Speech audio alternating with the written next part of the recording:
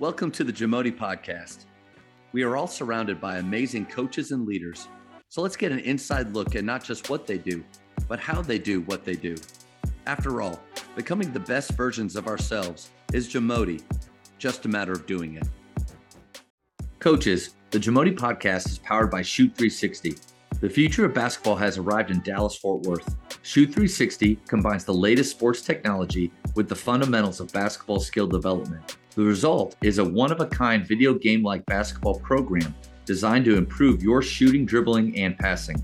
Visit shoot360dfw.com to learn more and register for your free 1-hour workout evaluation. Shoot 360, the future of basketball is here. I think you've probably been around some amazing coaches in your time and also coached some great leaders that went off to play and probably coached themselves. What quality do you see in great leaders? You know, it's kind of funny. This last weekend, I was working at another Gasso tournament, and this time I was at Game On here, closer to where we're at, out near Fort Worth, outside of Fort Worth. And I actually pulled, as I was thinking about what we're going to talk about, watching people that worked at Game On, and the guy that was the guy, I would say probably he's the manager of it, probably the right-hand guy of the owner. I just watched him all weekend, and he was a picture to me. And I pulled him aside and talked to him. He was just a picture of leadership, because he wasn't a guy that came in and had his polo on and nice shorts and had it all together, which he probably did when he walked in the door. But he was out blowing the sand off the sidewalk at the volleyball, sand volleyball. He was sweeping the floors. He was getting the monitors ready for the courts. And I just said, I thought it was a great picture because what I said, what biggest quality I think is a servant leader. Yeah. And if you're not willing to do what you're asking your coaches to do, or you're asking your players to do, I think you're setting yourself up for just something bad. And he was just a picture of that. I had a hard time getting him sometimes because he's always out doing something else. Hey, I need you here, and you're out. Would you stop doing your job so I can do mine? But I just think, I said that. I said, don't be too good to work. I just think that's huge as a leader and as a head coach. I think that's huge. You're not always saying, hey, will you go sweep the floor? Or hey, will you do this? They walk in the door and you're sweeping the floor. And you're hoping that someday they'll come take the broom out of your hand, But I just think that's important. And the first guy that I worked for when I was in my second year coaching was G.W. Melton at Irving Nimitz, and he was that guy. I mean, you say you learn a lot from the people you work with, and man, he wasn't afraid to work, and I just saw that in him too. And that's I'd feel bad. I walk in and he's there, he's already there, and I try to figure out ways to beat him there. And I got to tomorrow. I've got to be sweeping the floor when he walks in. That's right. But he was one of those examples. So I just think it's huge just to be that example, to work hard yourself. And again, I think the biggest thing is don't be afraid or too good to do something. I mean, I think that's huge.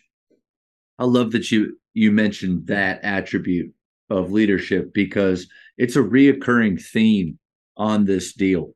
I would say probably if there's a few words that are constantly brought out, but man, servant, that's one. And Coach Chris Dyer from DeSoto talked about how it was just something he felt like he had to do every day, was sweep the floor. And to your point, golly, think about the success that a guy like you've had, that he's had, but still willing to do those little things. I got to imagine as a player, when you walk in the gym and you see your coach, your leader serving in that way, that's got to change a little bit of the culture dynamic, or at least confront them in a way of, okay, like if he's willing to do that, kind of like you said with your head coach that you work for, man, if he's going to do that, I've got to do something I got to figure out how to get, beat him. I got to help him. because Absolutely. we can get onto our kids about having the locker room clean, but if our equipment room is dirty, and they go in to get those basketballs, that's a conflicting message right there. So Or even your office, your desk office, your office in your desk, yeah, your yeah. desk in your office. I mean, it's a big deal. So, and another picture I was going to bring up was a guy that when I was at Tyler, Tyler Legacy now, but it was Tyler Lee when I was there. Uh, Jerry White, I'll just mention him by name. I mean, he was our custodian that took care of the gym.